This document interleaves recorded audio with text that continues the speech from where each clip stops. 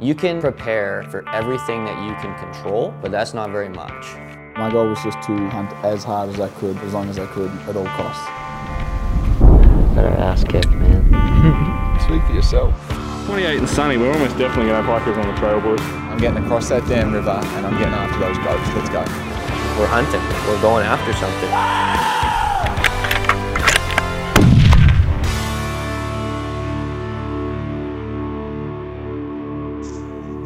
I got to admit, I didn't actually get onto that Sheep Week thing. Was it pretty good? Yeah, I mean, it was like, there was a lot on there. Like, there was some really good seminars done. Like, anytime you're listening to guys like Clay Lancaster, Adam Foss, any of those guys, like, there's a lot to learn, in my opinion, all the time. But I mean, it's all virtual, right? There's not a whole lot there. You're going into what they call booths. It's not booths. It just directs you to their website. Like, right. The pictures of the booths was pretty funny. Yeah, exactly. Cruised around for about 5 minutes and got directed to their website. So I was like, I could have done this anywhere. But yeah, some of the seminars and stuff looked like they were pretty solid. But yeah, the virtual booth wasn't all it was cracked up to be. No, the virtual booth. I kind of had suspicions of that. I wanted to do it, but I just didn't want to spend a week behind my computer.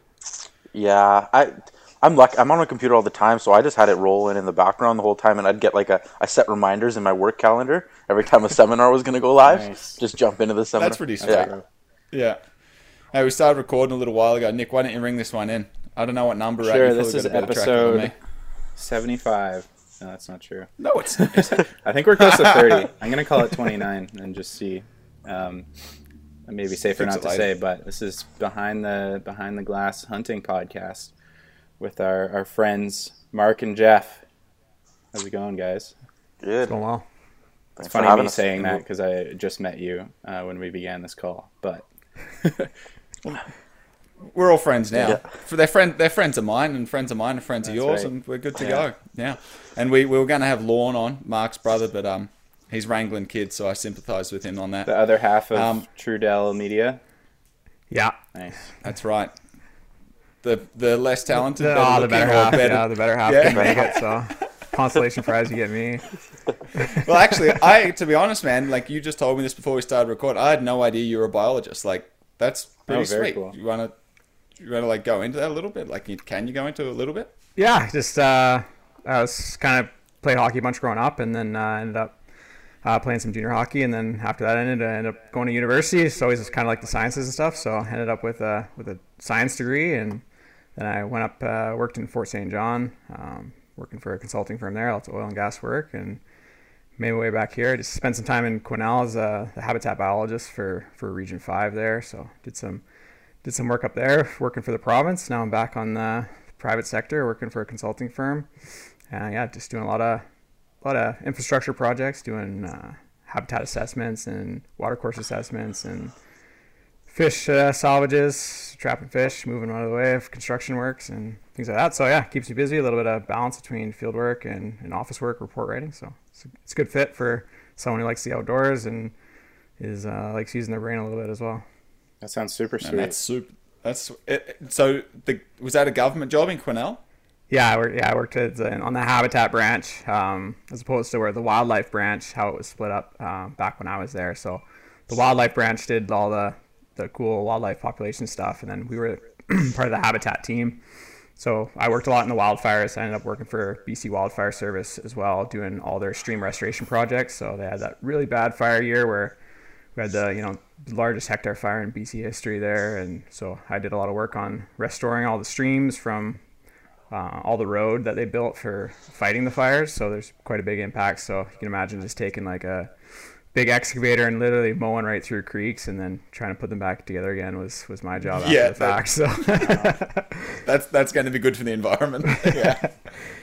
So I always thought like government biologist jobs are like rare as hen's teeth, like hard to get. Was the process easy, or did you get lucky, or like were you the best guy for the job? Like how did that process go down?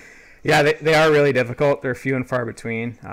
With government, once people get in, they don't leave until they retire. Whereas in private sector, you have movement all the time, and you can kind of jump firms and get into new positions and things like that. But yeah, I was fortunate enough to get a position. It was a temporary position, so it was taken over for someone on mat leave. So I had a 1-year contract. So it's a good way to get your foot in the door, is if you're willing to just kind of go anywhere. So yeah, like I said, Quesnel is not exactly a bumping spot to live or anything, but yeah, I took the opportunity to go up there on a 1-year contract, and then ended up staying a little bit longer, working directly for BC Wildfire Service. But yeah, they're hard to get. Their interviewing processes are super onerous, and just even the way they go about like making sure everything's fair and equitable is tricky to do too. So it's all about like getting points on your interviews and saying the right things that get your check marks. So yeah, it's pretty tricky.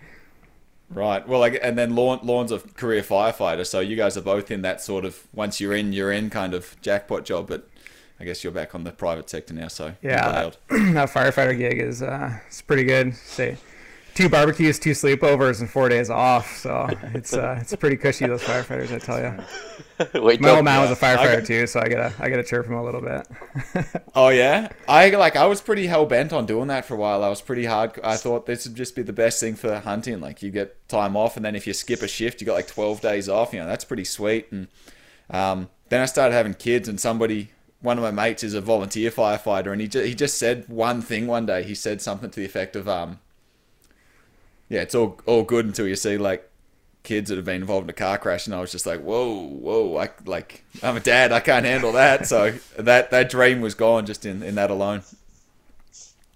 Yeah, for sure. On to bigger and better things. I was going to tell, and Jeff, you were telling me just before we started, yeah, you work construction, same as I do. I didn't tell you before we recorded, but I've actually just quit my job. What? Yeah, I've just thrown in the towel as an electrician, and I'm looking for greener pastures. I'm not exactly sure what I'm going to do yet. I'm going to have to dabble with some electrical to sort of keep the family fed, but I don't know, man. I'm going to professional podcaster. Yeah, professional podcaster. We're taking sponsors. Anybody would be great. Just like literally anybody. I'll pedal anything. Please. Yeah, it don't matter. Yeah. Bring it. Bic lighters. Let's go. So pretty excited about that. That's a big change. Wow. Good for you. It's a lot, man. I've never felt like I've been a Sparky for 10 years, and so this is the first time I'm not going to be a Sparky as much. So. Sounds like you got a lot of free time now, though. That was the plan, man, to get free time. Yeah. Just free because I've been joking for the last 10 years that this whole working thing's getting in the way. Like, you know, I want to go hunting. This working thing's getting in the way, so. We got rid of the working thing, and hopefully the rest sorts itself out. Who knew it was such an easy solution? Yeah. Exactly right. Awesome. So what I really wanted to get you guys on for was Nick and I did a podcast, I don't know, 2 or 3 podcasts ago, and I'm still like prodding Nick. As you know, Nick's the talented filmmaker, photographer that makes wonderful films that you guys were talking about at the start there. I want Nick to start hunting. Yep. And I prodded the idea, like, that him and I, like, we've still got a chance. We could go February goat hunting. And we just joked about it a little bit. And then once we hung up the call, I, like, engaged that whole, like, the same mindset that you guys have, like, I'm doing this. And I started making calls and calling around. I was talking to other guys. I actually didn't reach out to you guys. I probably should have, but I reached out to Nick Treher and some other guys. And I quickly realized that I was over my waders. Like, this is probably a hunt that I'm not going to be just going on a month's notice. Yeah, that intimidates the heck out of me. So like you guys have done it successfully for a few years in a row now. So like I just wanted to really get nitty gritty. Like everybody that I speak to says it's not a hunt that you can just jump into. Like you actually need some experience. And I was kind of just being hard headed and thinking, well, fuck that. I'll work it out. So I want to get some first hand stories out of you guys and like. Where are the challenges that, you know, like what are the difficulties and how do we overcome them?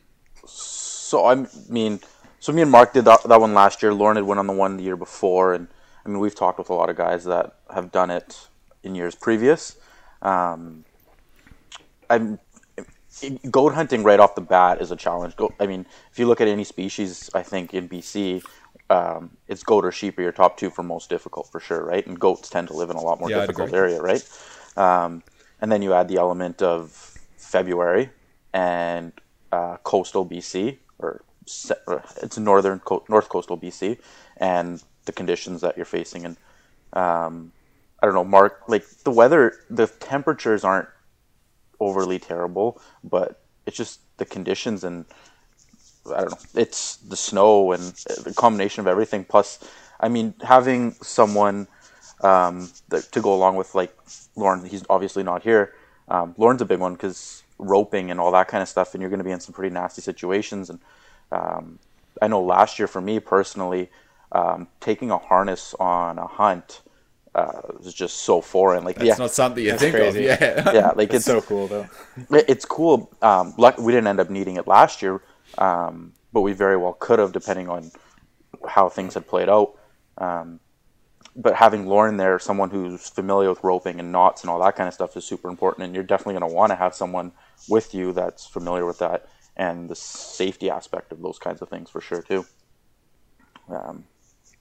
Yeah, kind of comes down to the sum of everything, really. So you're in winter, you have way more gear, your packs are heavier, you're moving through the snow in snowshoes, so there's difficulty there. You know, you're running into inclement weather. You know, your shot distances are usually steep and long. And then, yeah, like if you get into, you know, there's avalanche terrain, which is, you know, a big thing we've been watching this year, and Nolan's a big time backcountry skier as well, so he's been keeping an eye out. But yeah, the avalanche risk this year in particular has been really bad. So it's kind of all those things just add up. So as much as I love to encourage people to, you know, just go and experience it, like this is probably the one that I'd be like, you know, Probably go do not, some snowshoeing, you know, go get an avalanche course, like go do some backcountry skiing, or, you know, spend some time out there. You know, physical fitness is one for sure. You know, mental toughness comes into play. And, you know, even just the gear you'd need to acquire. So we're bringing ice axes, you know, ropes, you know, we got, you know, snowshoes that are, you know, real snowshoes built for, you know, powder snowshoeing, not like your trail. Not your trail snowshoes. Yeah. And Jeff's So got what, a there's good like the story big about 30 those. inches? Is that what that? Nice. Big 30-inch snowshoes? Is that what they are? Yeah, 30s. I mean, it's going to be dependent. The snowshoe size is more dependent on your weight, but Right. I think we're all rocking 30s now. I had to buy new snowshoes this year and switch over to what Mark and Lauren were running because my snowshoes almost cost me pretty big last year. I was using a set of trail snowshoes, and it's all good when you're in the flat stuff and you're making your way through and you're breaking through deep powder. And then when it was time to finally start climbing, Lauren went out ahead of me, and Mark had the camera behind me, so he stayed behind me. And they're just the regular trail snowshoes, so they got the rounded bars on this. They're pretty basic, right? And trying to side hill, and I'm slipping, and like they were almost like skis on my feet. Yeah, as you I'm need trying the to climb up jagged this- edges on them, right? Exactly, yeah. I was slipping out from under me, and eventually Mark just looked at me, and he's like, "Dude, you're like 3 steps forward to come 2 steps back," and he's like, "You're gonna end up at the bottom of this mountain pretty quick." So we just had to, at that, like it was way earlier than we probably would have needed to switch out into crampons, but it was just like if I had continued on wearing the snowshoes I was wearing, I was probably gonna end up going down for a little bit of a ride. You guys are all packing crampons too? Yeah. Nice. Yeah. Man, just so much more gear involved, hey? Yeah. Oh yeah, it's That's like sleeping pads, you know, Yeah. super like puff, you know, down jackets, down pants. Like, yeah, the gear list gets quite onerous when you think about all of the stuff you already had for like sheep hunts, or, you know, going for elk and going backpack hunting and things like that. And then you're like throw in the snow element, and it's all of a sudden like just escalates. I think Would you ever do that on skis? I think it's area dependent. I know some of the guys they've talked about it, and I think it's really dependent on what your access into the specific area you're going into is going to be. I think that's the factor, or the key factor. I mean, I'm not a skier. Mark, are you? Yeah, it'd hardly be beneficial for most of the stuff. Yeah, if you were cruising up a valley and it happened to be open, like, okay, you'd be faster, but like how much faster? And you'd still probably need snowshoes anyways, because you're not going uphill. The idea like, of coming back down like, too, if you shot something and with that much weight on your back and skiing, is terrifying to me. No, I don't. Nick's got these crazy ideas of gelling the two sports together. Nick once suggested to us that if we could be like rappelling down a cliff and then like hanging off a rope and you could shoot while rappelling. And he just thought that would be the coolest thing, and I was kind of, yeah, I mean, it'd be pretty dialed. Maybe not based in reality, but that's something I dreamed up. But I'm just dipping my toes into backcountry skiing this and touring this winter season. So yeah, it's once you start thinking about avalanche stuff, like you said, that's just like a whole nother thing to think about. Are you guys all carrying like beacon and like avalanche kits while you're doing that as well? No. Not a beacon and stuff. I mean shovels and stuff, but not a beacon and a probe. No. Yeah, it's just more so for awareness, like knowing when you're going to put yourself in a bad spot and traversing 100%. Across open country, things like that. So, like if you instead of crossing over something, sometimes you just need to drop back down all the way to the valley and punch across and go straight up. But yeah, it's just one of those things that definitely the awareness of understanding avalanche terrain and spotting the times where it gets a little hairy is something that is good knowledge to have for these sorts of things. Yeah, totally. Have you guys done that course? Because I know Nick just completed it, and I'm pretty interested in doing it. Like, have you guys done it, or did you like going with Lorne with experience was enough for you guys? I was actually supposed to do it this past weekend, the AST one, and then I had to push it back. I'm going to be doing it in a couple weeks. Nice. Just a snowshoeing version of it, not the. Nick, you probably did the skiing one, I would assume. Yeah, well, ours you could go ski or snowshoe. We went in pretty mellow terrain, so just you get a more fun trip home if you're on skis. But yeah. But it's like it's so interesting that general. course. Like I don't know. For me, I feel like what it did was just make me more aware and more terrified of the avalanche risk. Like, man, there's so much to learn. Yeah, I mean, Lauren has his AST2, doesn't he? Or is he? I think he's done the second level. That's sweet. I'm pretty sure. Or is it just the? He has the one at least. Yeah, he has the one for sure. I thought we were talking about it the other day. I can't remember.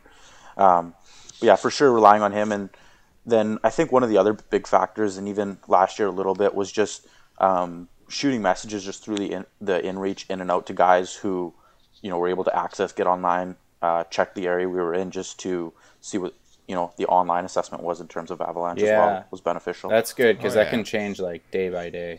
Yeah, exactly. I think last year was pretty. I heard one pop off and it didn't sound overly like it was in the middle of the night. I heard one pop off and it didn't nervous, sound. Yeah, I mean, a couple of the other guys had gone in a little earlier and they were hearing them every night popping off like continuously. So, wow. But I only heard one the first night, but that was wild. So Nick, this might be a question for you. Like, what are the factors that are causing the avalanche risk to change back and forth? Like, man, there's so much. It's just like it's just like weather over the course of like the whole winter, basically, because you get this snowpack that develops, and there's sort of just like a history in the snowpack. So if it warmed up really like a ton one day, like rapid warming, and created a crust. And then froze again at night and creates a crust on the snow. And then there's this thing called surface hoar, which is like this fine, pebbly snow that develops on a crust. Then it creates like a weak layer that a bunch of snow can slide on. And the more that gets built up over, the more they call that a deep persistent slab. And that can just create just these massive avalanches. Or there can be, just like new snow. I don't know. There's so many different... so many different factors, and it's all like weather dependent, I guess. But your risk can change depending on like which aspect of slope you're on. So if you're on a north-facing slope versus a south-facing slope, one's getting more sun, one's not. I don't know. There's so much.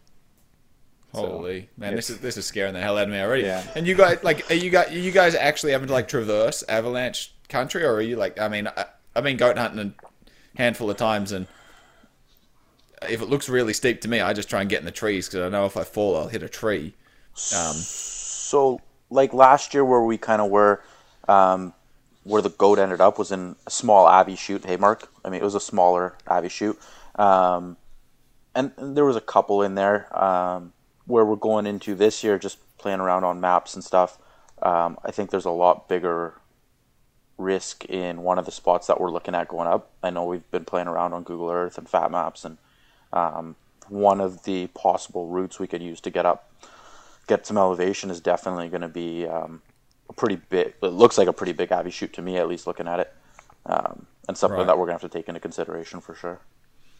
So how are you guys doing this? Is it you guys like heading in? I know last year, I think you guys, correct me if I'm wrong, but you guys hiked in and then glassed from the bottom, glassed up. Yep. And then is that typically the plan, like glass from the bottom always, or are you guys trying to get elevation for glassing, or just for access to the goats once you found them? I think this year, Mark, I think it's going to be a lot of similar. There's going to be certain points that we've already kind of picked out where some bluffs and some faces where it looks like it should hold goats, and we're going to look at those pretty much from the bottom.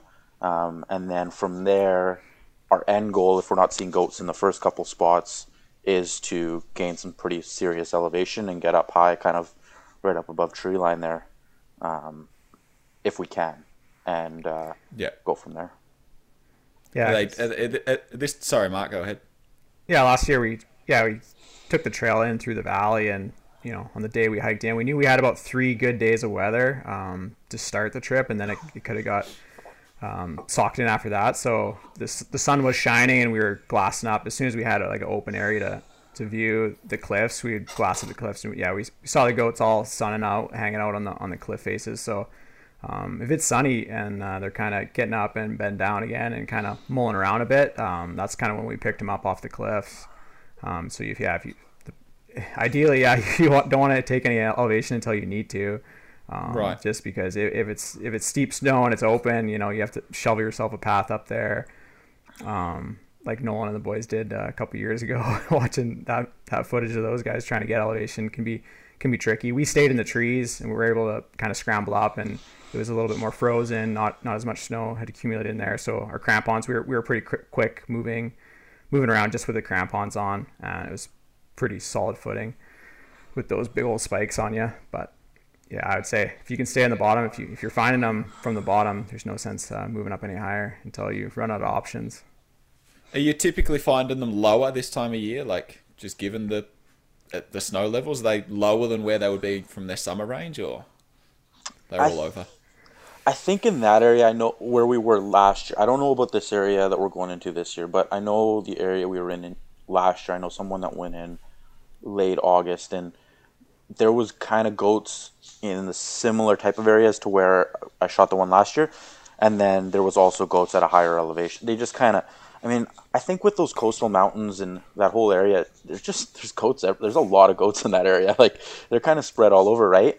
And I think one of the things that people overlook with goats is they seem to think they're always at the top. And in my history hunting goats, that hasn't always been true. It seems to me they're always in the nastiest spots, and sometimes that's halfway up a mountain where there's a cliff band, right? Yeah. And I think that's just where they tend to live. And I could be wrong, but that's what I've seen. Yeah, we've definitely found that. Keying in on that like escape terrain there and those cliffy sections where they just like to bed out and hang out on those cliff faces. I think when we're out sheep hunting, glassing up goats and stuff, you see them in those same kind of areas that we saw them in the winter as well. But certainly if there's nice green grass down low early, in the fall hunting season, they can come down for that sort of stuff. But usually that escape terrain and that terrain where they feel safe is, to me, it seems like it's the same in fall and in winter. Yeah, right. Yeah, that makes sense. The local Chilliwack goats here, I try and look at them as often as I can, and yeah, they don't change. They're in the same spot all year round, and it's just like if they ever opened up a season there, those goats are like perfectly safe because you cannot get there. I don't even know how the goats got there. So there used to like that. There used to be a season out there. Hey, did you know that? Yeah, like 86 or something was the last year or something. Yeah, it's crazy. Yeah, it's crazy. Which is super cool. Yeah, I'd love to like actually count how many goats are out there. So I know like we saw about a dozen in one day, but that was a pretty good day, and that was in the spring. But so you're probably not gonna believe. A lot of guys don't believe me when I tell them this. Late November, probably 4 or 5 years ago, I was coming back from a mule deer hunt. And Peter's Road exit, there's that big yellow, was it big yellow or big white chair? at that exit. There's that house there, right? Coming back. Yeah. Yep. So I'm cruising down the highway by myself, and I just happen to look that way, and I see something white in this guy's, like, I guess it's his backyard. There's a set of power lines or something that runs in behind there. And I'm like, something doesn't seem right about that. So I took the next exit, flipped back around and came around, pulled over, took that exit, stopped, pulled out my binoculars, and there was a nanny sitting behind that house. No way. Wow. 300 yards off of the highway. Yeah.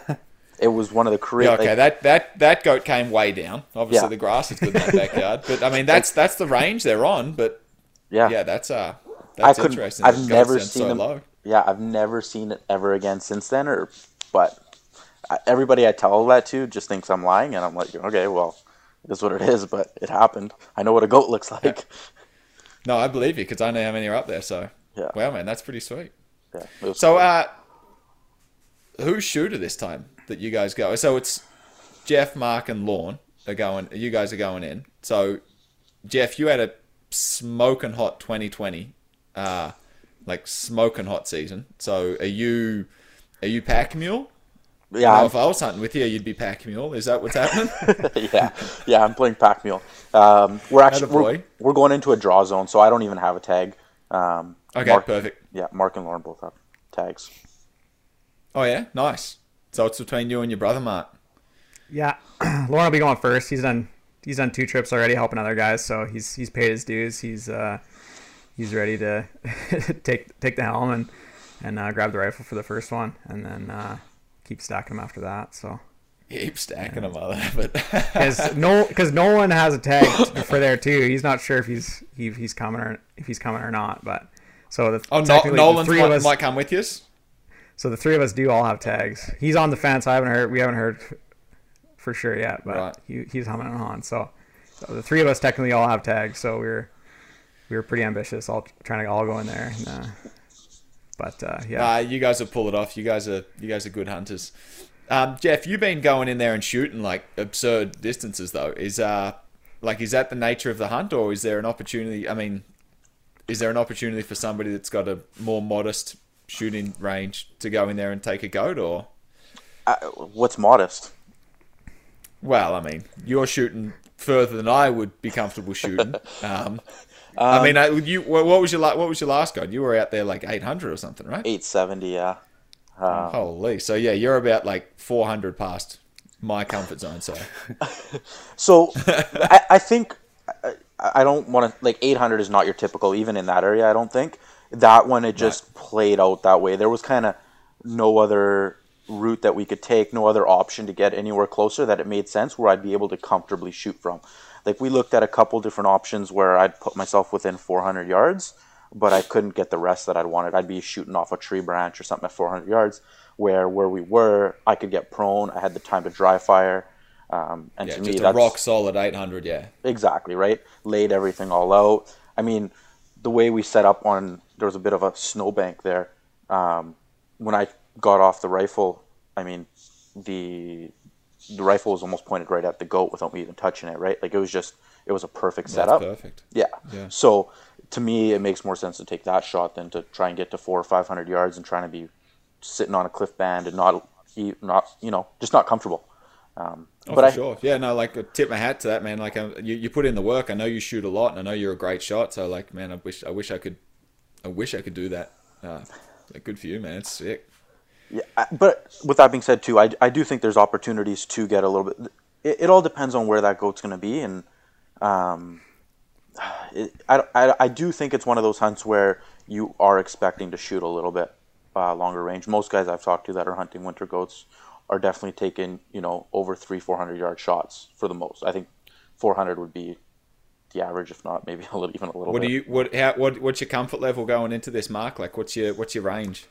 I've been shooting rocks and stuff, so got the Gunworks this year, so feeling pretty confident to be able to reach out, far. But I got go out, probably chase the coyotes right before we go here, and just get a little bit more shooting under my belt. But yeah, I think we'd be good to go that far.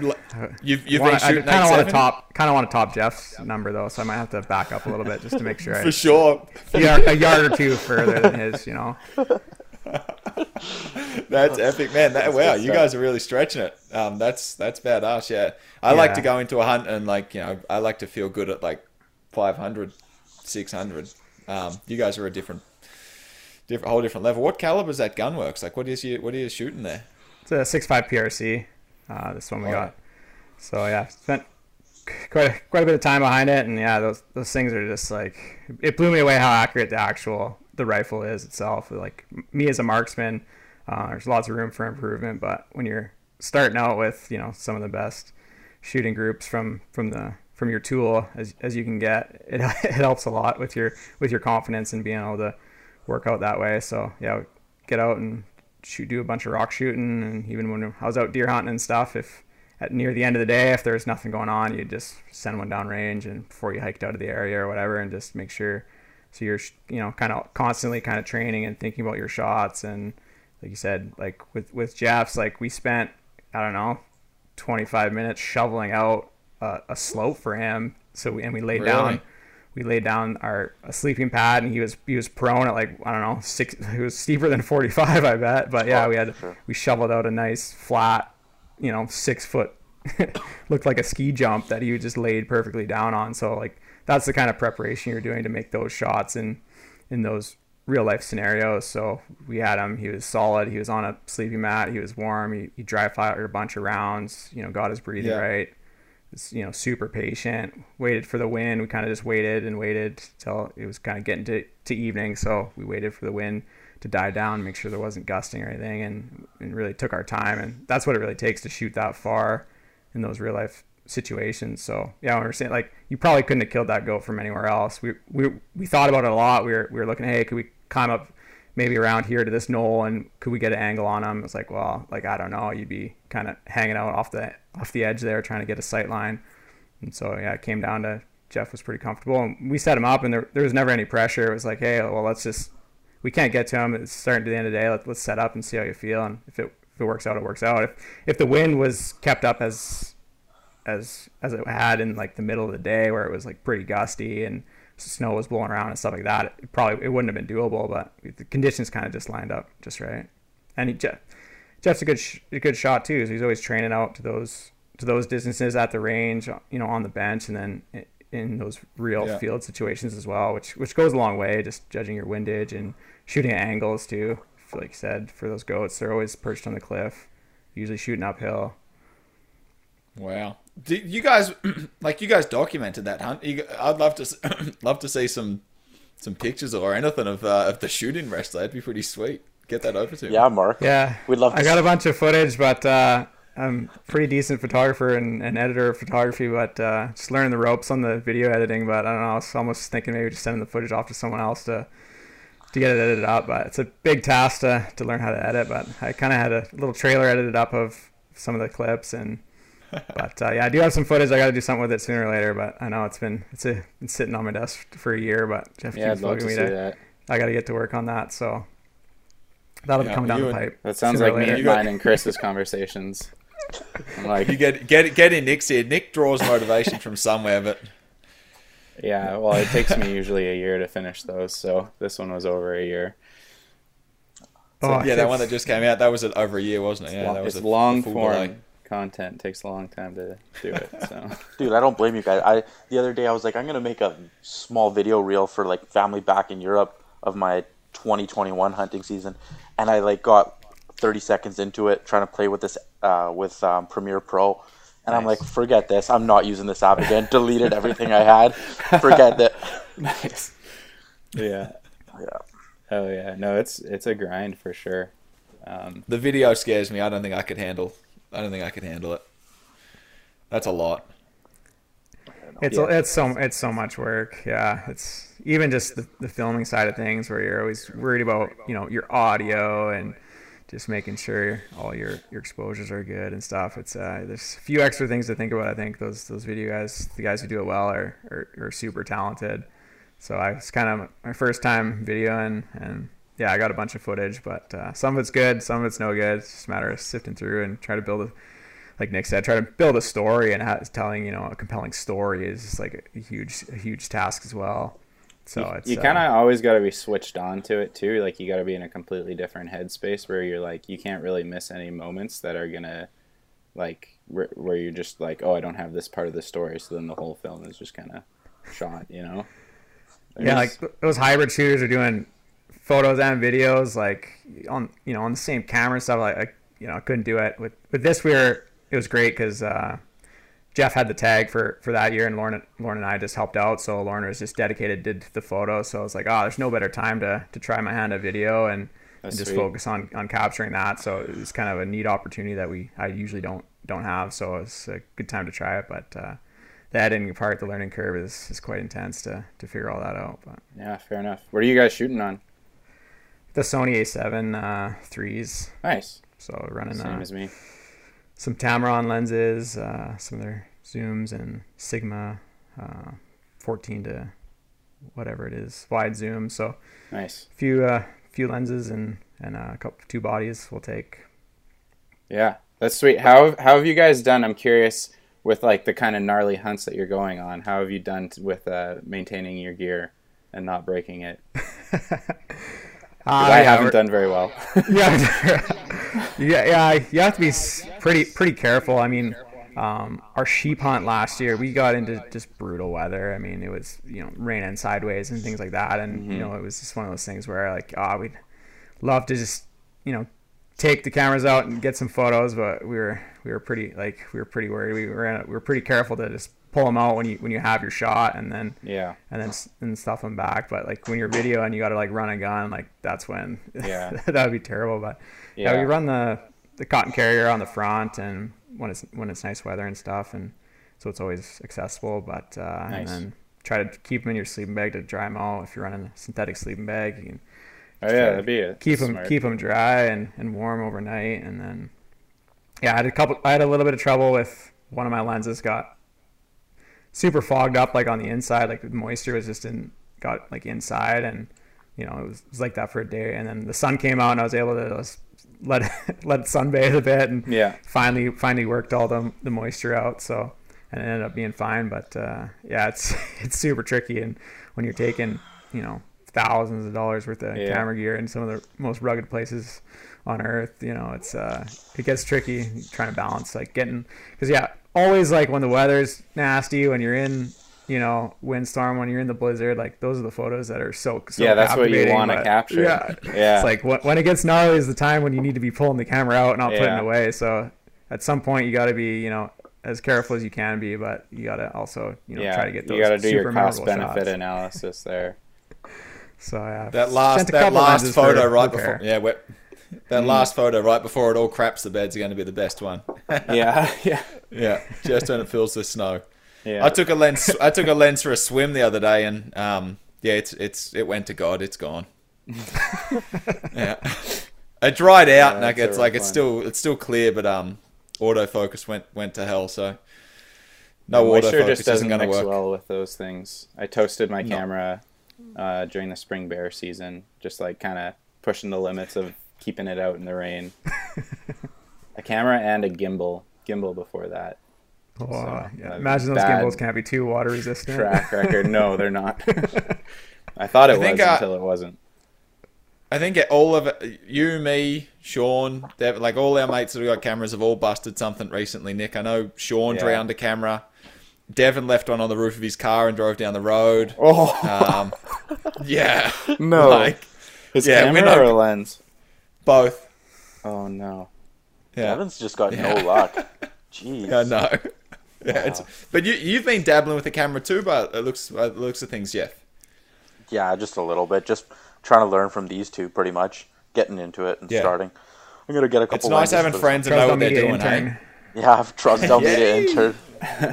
It's our first intern hire, so we're pretty excited about that, expanding the company here. So bringing Jeff on as an intern. And he gets the coffee orders right, I guess.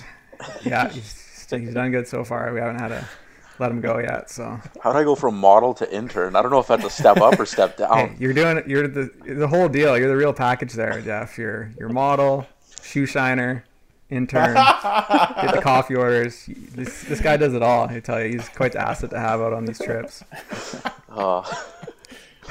That's great. Oh, that's too good. That's too good. I guess on this trip man. coming up, I am kind of a little bit of an intern. I'm just playing Pack Boy, so So whatever are you you gonna take photos in this hunt, Jeff? Like, please tell me you are. Yeah, I'm just trying to figure out what lenses. I'm gonna go rent a couple lenses. I think I'm gonna get that. I'm gonna get a 70 to 210, and then I want to get like a wide. I don't know what wide lens I want to get, but I have a 24 to 70, which is just the basic to rock, and then maybe even a couple primes. But it sounds like I might have to carry a rifle on me, so that kind of offset some of the weight I was hoping to not have on me. Is the rifle a modeling thing, or do you actually have to carry it for somebody? Just I think it's just gonna be a backup rifle, just in case kind of thing. Right. So I'm sure we'll be switching it out back and forth, but the boys are taking pictures for work and stuff, right? So if they need me carrying it, then I'll be carrying it. Yeah, So- fair call. What's the camera you're running? We're getting like it is behind the glass, and it's a double meaning. It's binoculars and camera lenses. So this is totally Yeah, that's right. this is whether the audience likes it or not. We do so. Damn it, binoculars are my strong suit. No, Yeah. I just got a Sony A6000, and I think I'm actually gonna pick up an A7 III.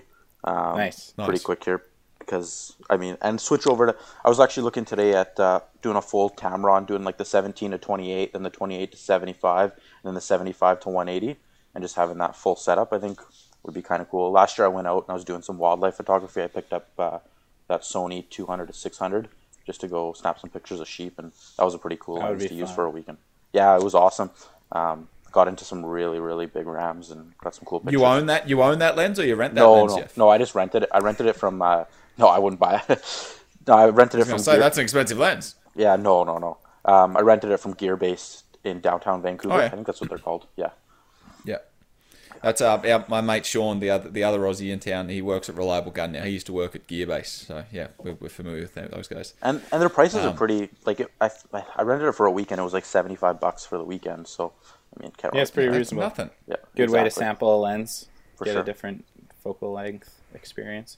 Yeah. It was cool. But So that's something I need to do is get some longer lens stuff, because 70-200 just doesn't quite cut it for, I don't know, getting up close with some wildlife shots, and that's just like so killer when you can do that.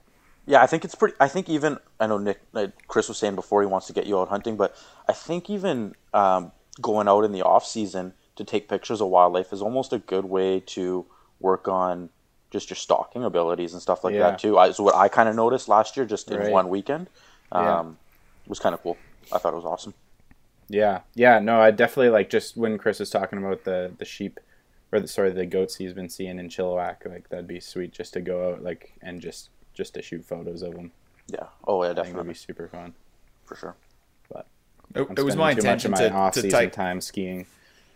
Yeah, that's got to stop, Nick. Like, this is the first time. No, bringing you got to this up. start Like, I'm- skiing with me, Chris. So then we No, both learn listen. avalanche skills, and then we can go on these crazy winter goat hunts. No. Maybe I'm going to go be an intern at Trudell Media once Jeff's graduated. And Yeah, sure. These guys don't seem like they ski, or a little bit of caution to the wind. I like it. I'm going with these guys. All right, have it your way.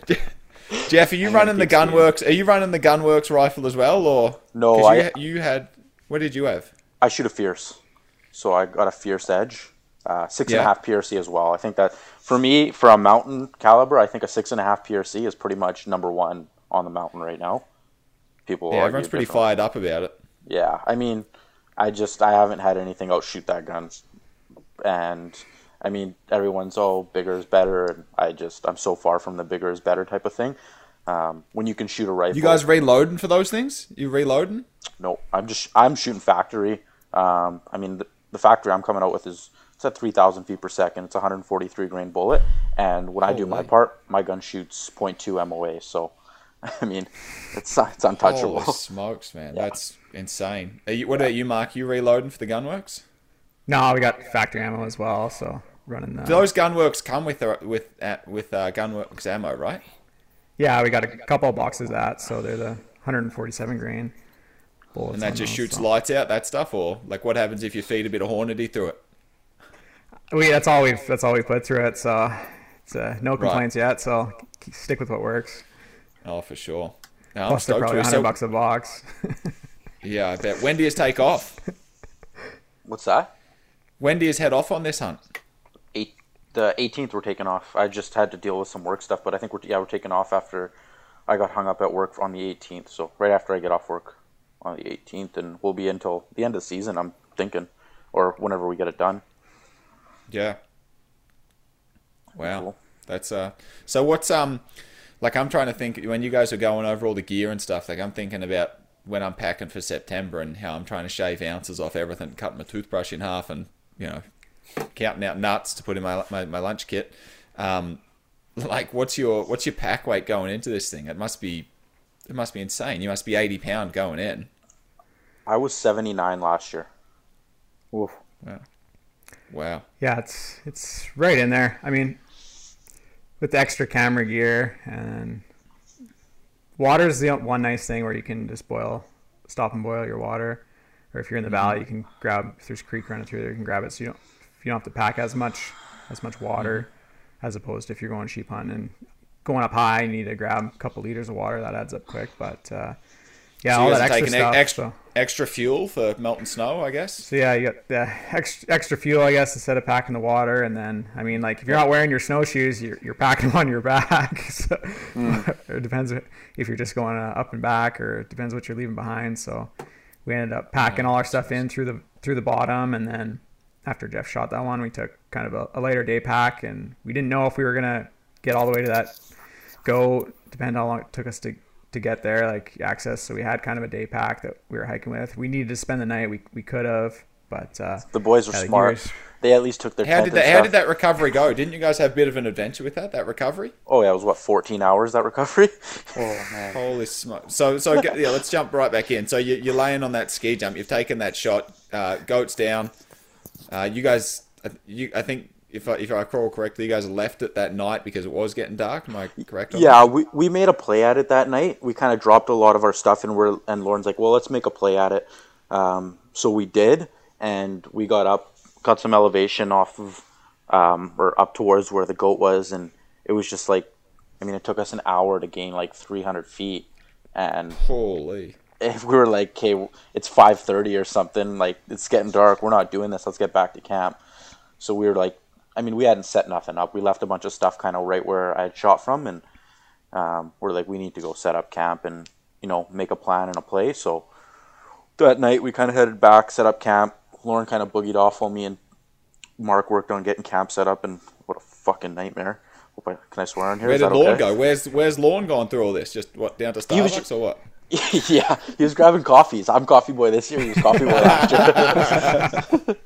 No, just because.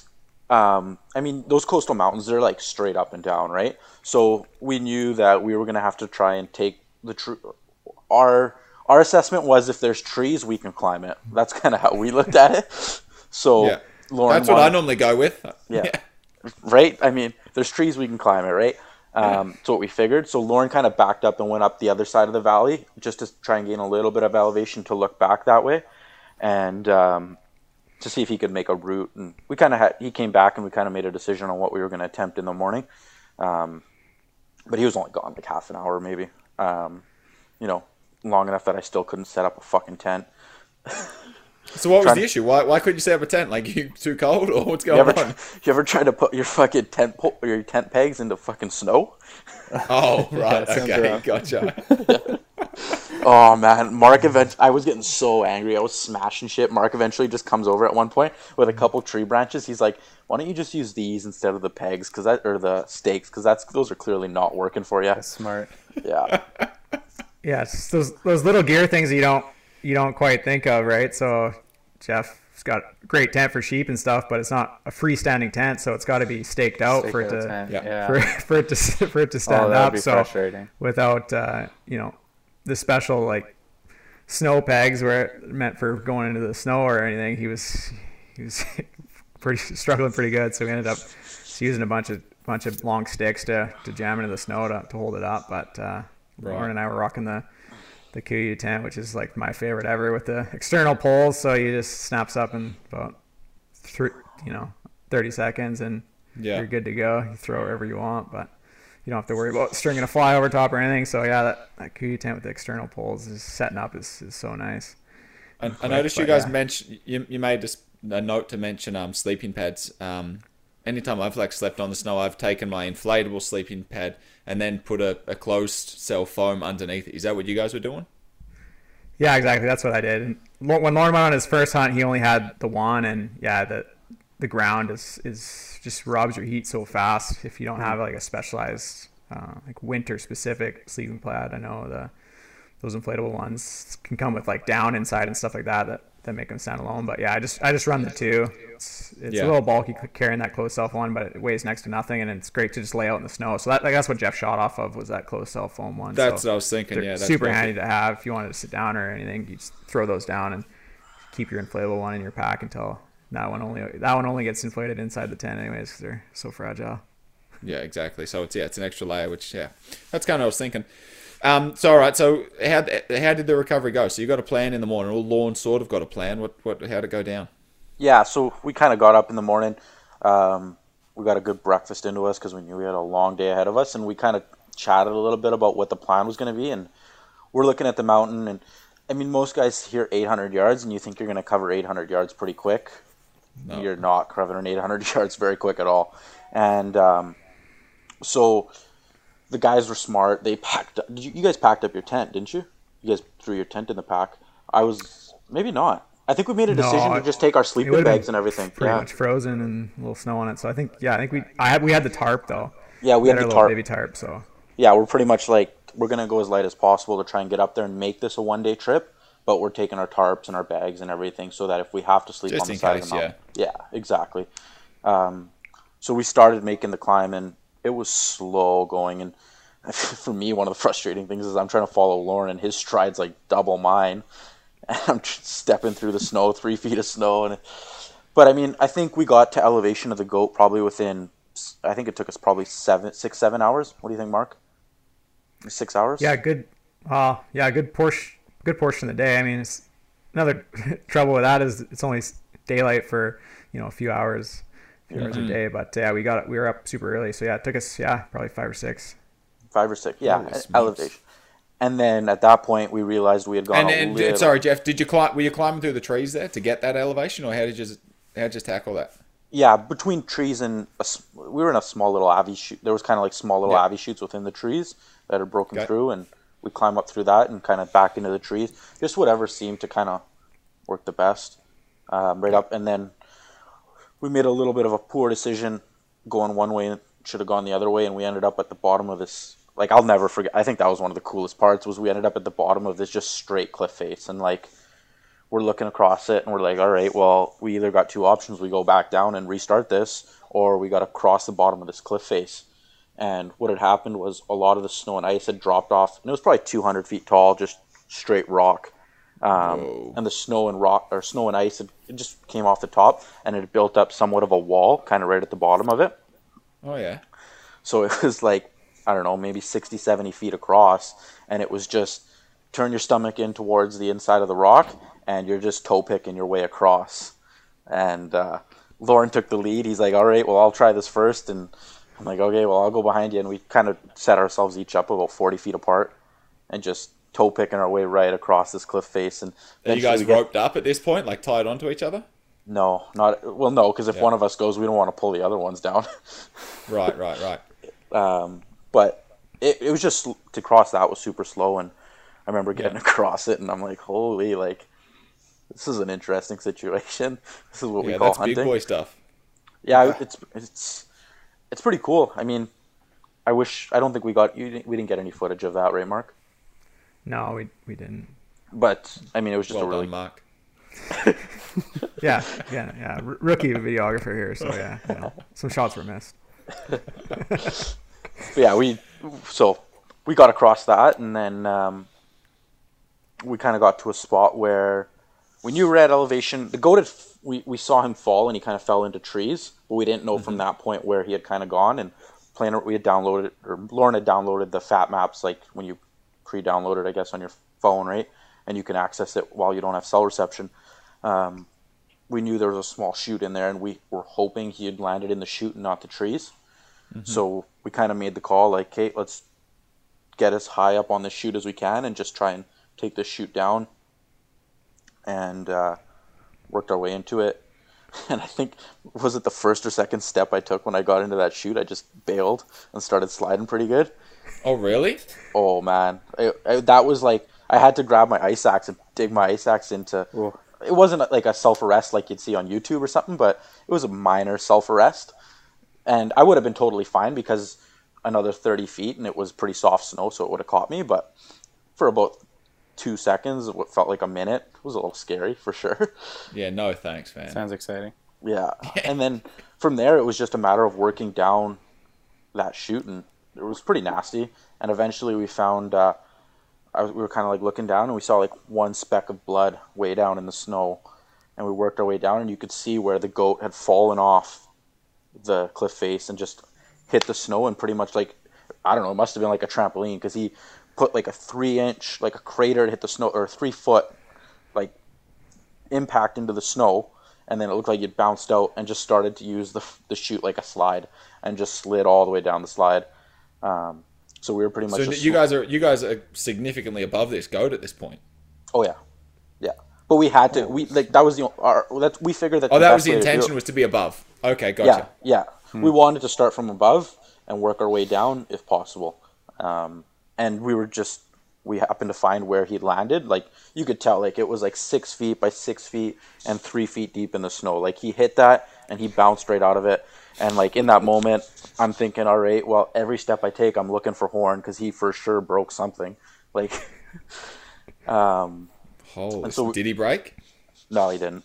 He chipped a little bit off one, and he's pretty scratched up. But yeah, I think Lauren went up ahead after that, and we just it was slow going, like going down the chute, trying to stay in the deepest snow possible because you'd hit patches where it was just straight ice, and it would have been the same thing as where I started. Like you're just going for a bit of a ride, but slowly working down, and then Lauren's probably 100 feet below me and Mark, and all I hear him yell is like, he looks up and he's like, "Oh, it doesn't look good, boys," and I'm like, what the fuck does that mean, right?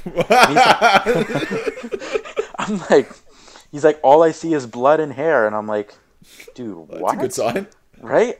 Well, he could see the goat, and I'm like, okay. So we kind of get down there, and I get above the goat, and it was actually, I don't know if you've seen the pictures, there was a little bit of a waterfall right behind where the goat had like finished sliding. Wow. So we had to work our way kind of down this little, not huge, but a small waterfall. But yeah, he was dead there, and the birds had, I think it was birds had got to him, which was super weird because it was -5, -10 at night. He was froze up, but they got to him. They picked his eyes out. They were picking the hair off of him. Like there was hair everywhere. It was pretty crazy. Wow. Jeff was running around collecting bundles of hair just in case he needed to patch it up again. No, he was pretty worried about it. No bullshit. No bullshit. I still got a tuft of hair in my pack. That's awesome. I called my taxidermist after he came out. I'm like, I got all the extra hair for wherever they picked it out. I'm sure that was a good conversation. Yeah, he said it was okay. I mean, I haven't got it back yet. We'll see. But yeah, we got to it. And I think at that point we were, I don't know, 9-10 hours in. And we still had to deal with this whole goat and get back down the mountain. So dealing with it there, we had to actually move him because it was just too steep kind of in the spot he was in. Sure, yeah. I think that's why, yeah. And we ended up just sliding him further down where we had kind of hung up, so we ended up getting him to a little bit of a flatter spot to work on him. Yeah, just got to work on. And I mean, it's kind of cool. Those late, like I've cleaned up a goat in September and versus a goat in February, and like you're cutting through hair and your knife's going dull. It's like, holy, like the hairs are 8 to 10 inches long all over them. Trying to get through, it's crazy. But got that done and started heading down the mountain, and by that point it was already dark by the time we started heading down. But we were like, we're done, we're cleaned out, you know, we're how far off down like where you ended that process in the goat, like how far above the valley bottom are you? Is like you're pretty close, or are you still quite the adventure from home? I mean, we were still, it took us probably an hour and a half, 2 hours to get back down. Jeez. We're still probably, I mean, we were probably halfway up the mount from where, so figure if it was 860 yards up, it wasn't completely straight, but it was pretty fucking straight. I mean, we were still probably, I'd say 800 to 1,000 feet above the valley bottom, if I had to guess. And you guys would have been going down a different way you came up, I guess, then. Yeah. So that make you nervous at night? Yeah. You know what had happened? I think over just looking back at it now, I think it was a pretty warm day that day we made that climb up and got him. I think a lot of everything that was solid softened up, so it was actually kind of nice going down because, I mean, we're post-holing all the way down, but at the same time, at least we're not slipping and sliding. Yeah, is what I found. So, yeah. But I wasn't overly nervous going down that night. Lauren and Mark have these fucking crazy headlamps that just light up the entire mountain. I was like, oh, those are pretty fucking cool. I'll walk in front of you, no problem. Yeah, it's pretty much like daylight, so it's no problem for us. That's sweet. But, Nick, I can't stay on a mountain in September, and these guys are coming down in February. Yeah, Dark, you're like packing your warmest clothes and whatever, and complaining about the cold and. No, I was saying that. I was talking. That's I'm cold too, but I'm talking about me falling and sliding down a mountain in the summer. Like, no kidding. These guys are staying on their feet. Though. Don't bring it up. These guys are going to think I'm a wimp. Jeff's actually sliding on ice. I'm slipping on pebbles. Yeah. Fuck, those pebbles can be dangerous. It felt like ice when I was. Yeah, just like the loose pebbles over a harder surface. That's what did Chris in. Oh yeah, I was packing my Ramo this year and I slid on a couple of fucking those. It's pretty nasty. Yeah. I was lucky that Chris was the one in front. I was just following, so I skipped that section and didn't dislocate my shoulder.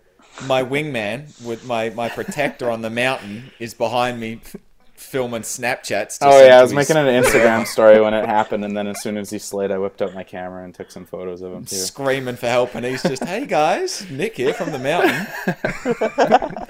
#get it. Yeah. I'm still injured from that. I still can't do certain things. Oh really? With my arm. Yeah. Oh yeah. Yeah. Yeah, that'll stick with you a little bit. My dislocated shoulder took a while to heal up or feel normal, but that's a nasty one. I was pretty terrified when that happened because I thought I was going to have to put your shoulder back in, and I was like, I don't know how to do that. I'm glad it didn't come to that. Yeah, that would have been an interesting one for the Instagram story. Yeah. We would have filmed it too. Yeah. So you said you fell when you were packing that. Now we're just going to jump straight into Jeff's Ram, Jeff the Hunter of the Year. Mark, you can interject with anything that's cooler than what Jeff does at any point. But did you fall with that Ram, Jeff? I didn't quite fall, but I was kind of like, I was sliding down with the rocks pretty much. Like I was able to keep my footing, but I was just kind of going with the rocks as they kind of slid out, and then I got out of it. I didn't fall, luckily. That would have been nasty, but it's good. Yeah, that's no fun. Yeah, no fall in there, luckily. Yeah, he was by himself though, so there's no one to confirm that he didn't fall. Yeah, right. I can bullshit you all you want, and you never fucking know. I could have fucking been falling the whole way across that mountain. Yeah. What else is what else is on the books for you guys coming into 2021? You can go get in there, Mark. You got some big adventures, or? We're trying to get to Haida Gwaii this year, but just depending on travel situations and things like that, we had this year kind of earmarked for that adventure. So see what happens there. We're kind of just playing it by ear and see if things open up or not. But other than that, we'll do Stone Sheep again, and that's sort of like you guys do that every year, the Stone Sheep, hey? Yeah, we've been doing it for a number of years in a row, so still looking for the right ram. But it's good for you guys. The pickiest sheep hunters on every fucking mountain. What's that? Sorry? I said those two are the pickiest sheep hunters on any mountain. Oh, really? It's got to be just right, you know? Got to be just right. You married, Mark? It's got to be the right one. No. Lots of time. Lots of time. No rush. Lots of time. Got a lady friend, though? Oh, yeah. Yeah, okay. She's lurking around here somewhere, listening. She's lurking making sure I don't say anything bad. Yeah, okay. Well, you can text me after it and tell me the truth. Your brother's got the kids, and I got the kids, and that definitely takes a toll on your hunting time. So you guys are probably doing it right, you and Jeff, in terms of keeping your hunting schedules free. Yeah. Avoiding the kids right now. Every spare minute. Jeff only dates in the off season. which is never, because he hunts year round. Pretty much. I give him like December and January, and then March. maybe July if I'm not out looking for sheep. You've got a lady friend, Jeff, haven't you? No, not anymore. Oh No. God, I thought you were just joking. Yeah, it's goat hunt season. Of course he does that. Oh my God, Not at the moment. that's fantastic. We'll leave the comments for off the podcast. Yeah, that's a good idea. That's a good idea. Biting my tongue. Yeah. To your point there, Mark, I'm really hoping these travel restrictions do loosen up because, man, there's a big wide world out there that people want to get out and see. And my mate Sean, who we were talking about, who works at Reliable and used to work at Gearbase, he won the Wild Sheep Society hunt for the Northwest Territories for the moose and caribou combo. Oh, Yeah, so he bought that ticket like, I don't know, half an hour before the end of the draw. Like, someone sort of prodded him and was like, "Hey, you better," at the Sportsman show, said, "You better go over there and buy one of those tickets." And he got it, and can't believe. So I'm trying to go on that hunt with him, and it was supposed to be last year, but obviously got shut down. And fingers crossed, they're hopeful that it's going to open up this year for the Northwest Territories. But I think they've been held to a pretty strict standard, the guide outfitters up there. So fingers crossed, because that'd be a great hunt, and I'd love to get on it with him. Yeah, that'd be yeah, that sounds like a good one. So are you guys still contemplating going goat hunting in the next month, or? No. Sorry. Drop. Yeah. I saw both your guys' jaw drop. Like, is Chris trying to tell us that he's going to be in our valley? No, I wasn't trying to scare you.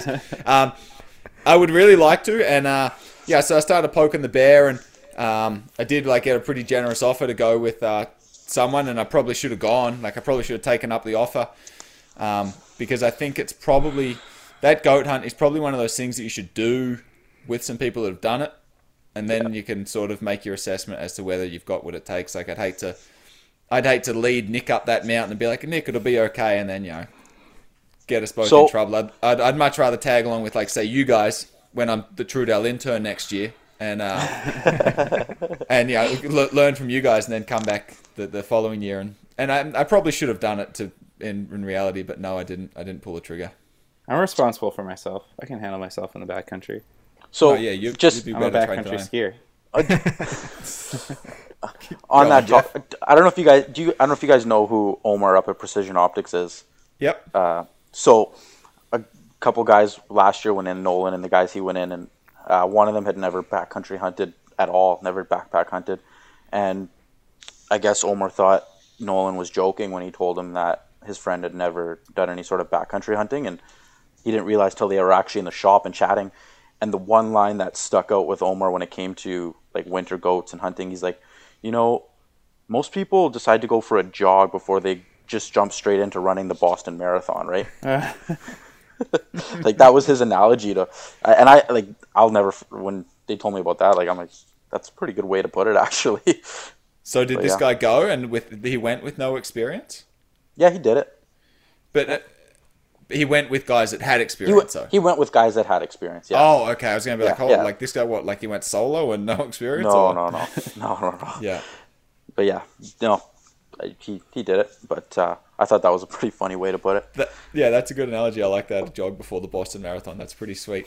I mean, that's definitely my personality type. To be honest, if I hadn't have reached out to people for advice, I'd probably be packing my stuff right now and getting ready to go up there. But I'm really glad that I did, because I think that there's something that's going to need some prep.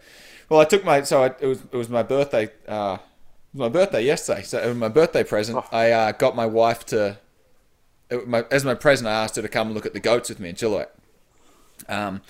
So we climbed up there. The snow level was down way low, so we parked the truck and hiked up. And we just we're post holing through, not deep snow, very mild snow.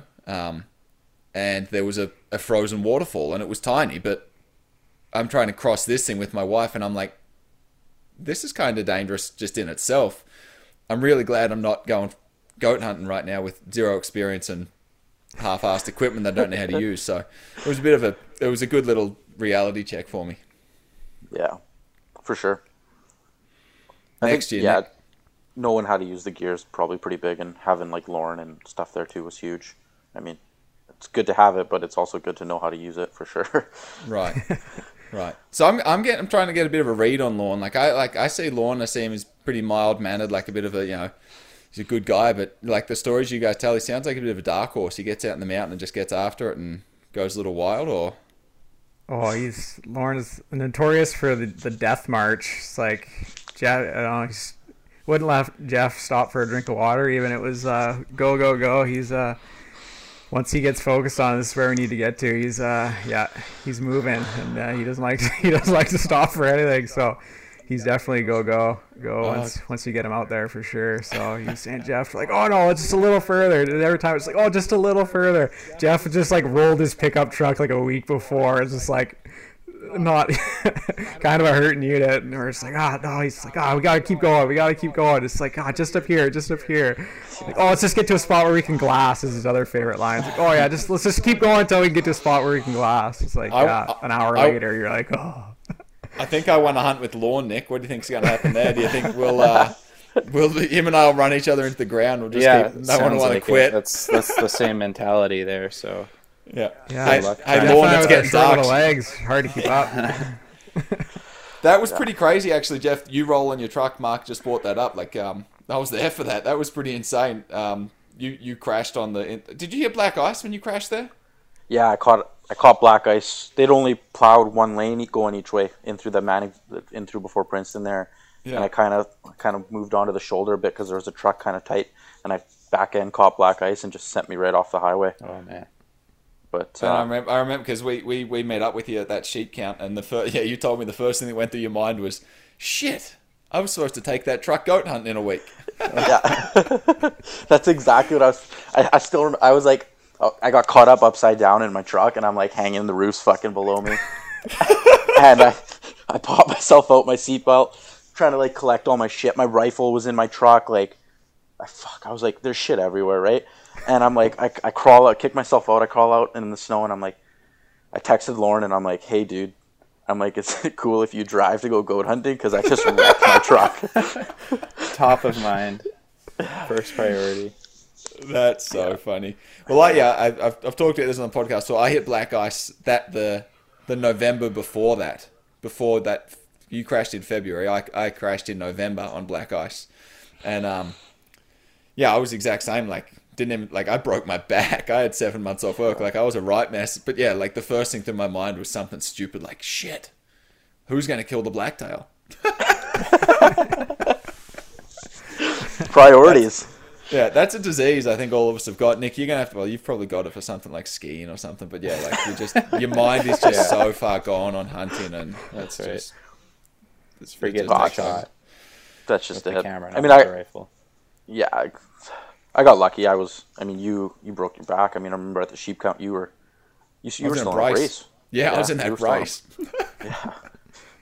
I remember thinking when I saw you that next morning, I was like, I guess it could have been worse yesterday, for sure. But yeah, man, that was like a hell of a wake up call for me. Like that changed my life. That car crash. Yeah. Oh yeah. In a big way. For sure. I'm a nervous driver. Like if you're ever driving behind me, like I'm the guy going super slow, and like even when I drive down like that road that I crashed on, like if it's like even remotely cold, I'm in 4-wheel drive most of the way, just so that because those steep mountains, like it can be 10 degrees, and then you just come around one mountain, it's the shade, and there could be black ice right there. So for sure, yeah, I'm pretty scared. That's something I have to get over pretty quick here. It's tough. I noticed it this year too.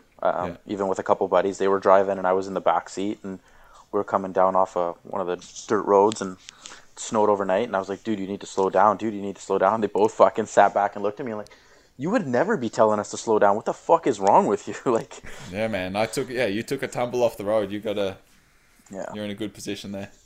Yeah, for sure. All right, guys. Well, I think probably taken up enough of your time. I'm glad you could come on and share a bit of that. Yeah. Bit of that knowledge for us and help prepare us, and hopefully. Yeah, sweet to hear about that. Hopefully nobody else gets inspired to go up there, because hopefully it's just for Nick and I. Yeah. Yeah, I've been putting together a pretty good gear list with all the stuff we're taking, so I'll fire that over to you so you guys can have it if you want to put it in the show notes or keep it for yourself Yeah, So, that'd love to take a look actually at be pretty that. sweet because we've had a couple episodes where we've done like a bit of a pack list and we've got a. That'd actually be pretty cool. Maybe after like post hunt, we'll get you back on. You can do a bit of a backpack shakeout for us and tell us Yeah, what was for in sure. there. That'd actually be pretty sweet. Cool. Yeah. Hey boys, well, hey, I wish you luck up there and like be safe and Jeff, make sure you get all the angles that Mark missed on the last one. Yeah, I'm not running video. I can tell you that much for free. After my Wise man. 30-second experience, there's not a chance. Yeah, good stuff. Cool, guys. Yeah, I wish us the best. I can't wait to see what you come up with. I know it'll be great because for some reason, whenever you guys go out in the bush, crazy stuff happens. Hopefully another book Billy. Yeah, that's right. Oh, we didn't even mention like the caliber of that Billy that you shot. I mean, that was crazy. Yeah, he's number 160 all time ever, or something like that. I mean, which just doesn't seem crazy high, but yeah, he goes 51 and 4/8 or something. How long were those horns? It was 10 and 7/8, just shy of 11, and 10 and 4/8 on the other. That was, I think that was the first photo you guys leaked after that hunt. Was just like the tape on the horn. The tape, yeah. Yeah. And like I know, like I texted to like all my buddies, and I got it text to me like 5 times, and it's like holy shit, that's a big goat. Yeah. Yeah, he was super special goat and super cool, and you know I'm excited to have him back hopefully in the next Yeah, that's month right. here. Jeff, you're getting a full mount. Me too, right? So Yeah. I've ordered my form. Yeah, I did too. I'm doing I did. I'm doing stepping up. And if you're looking at it, its head would be to the right, and then it's looking right.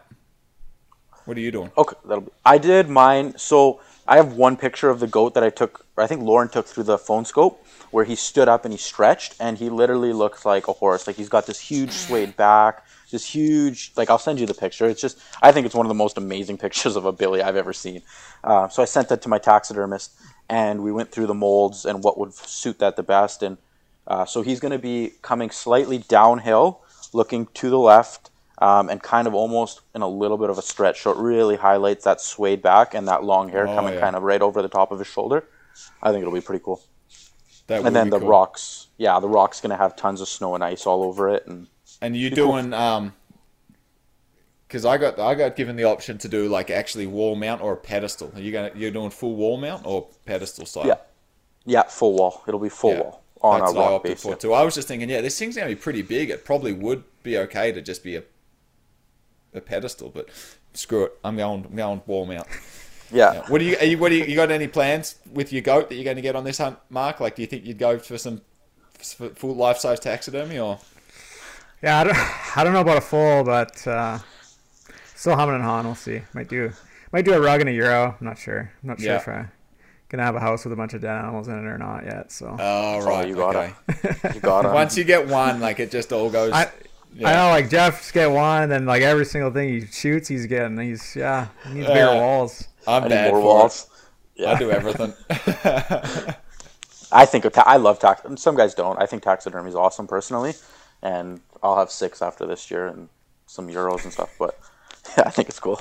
My wife's not stoked. She's like seen the form and everything. She's kind of like, what are you going to do with this? I'm like, I have no idea, but it's going to be fantastic. And she's like, well, we don't live in an outdoor store, so maybe you think about this stuff before you start paying for it. And I was like, well, I already paid for it, so.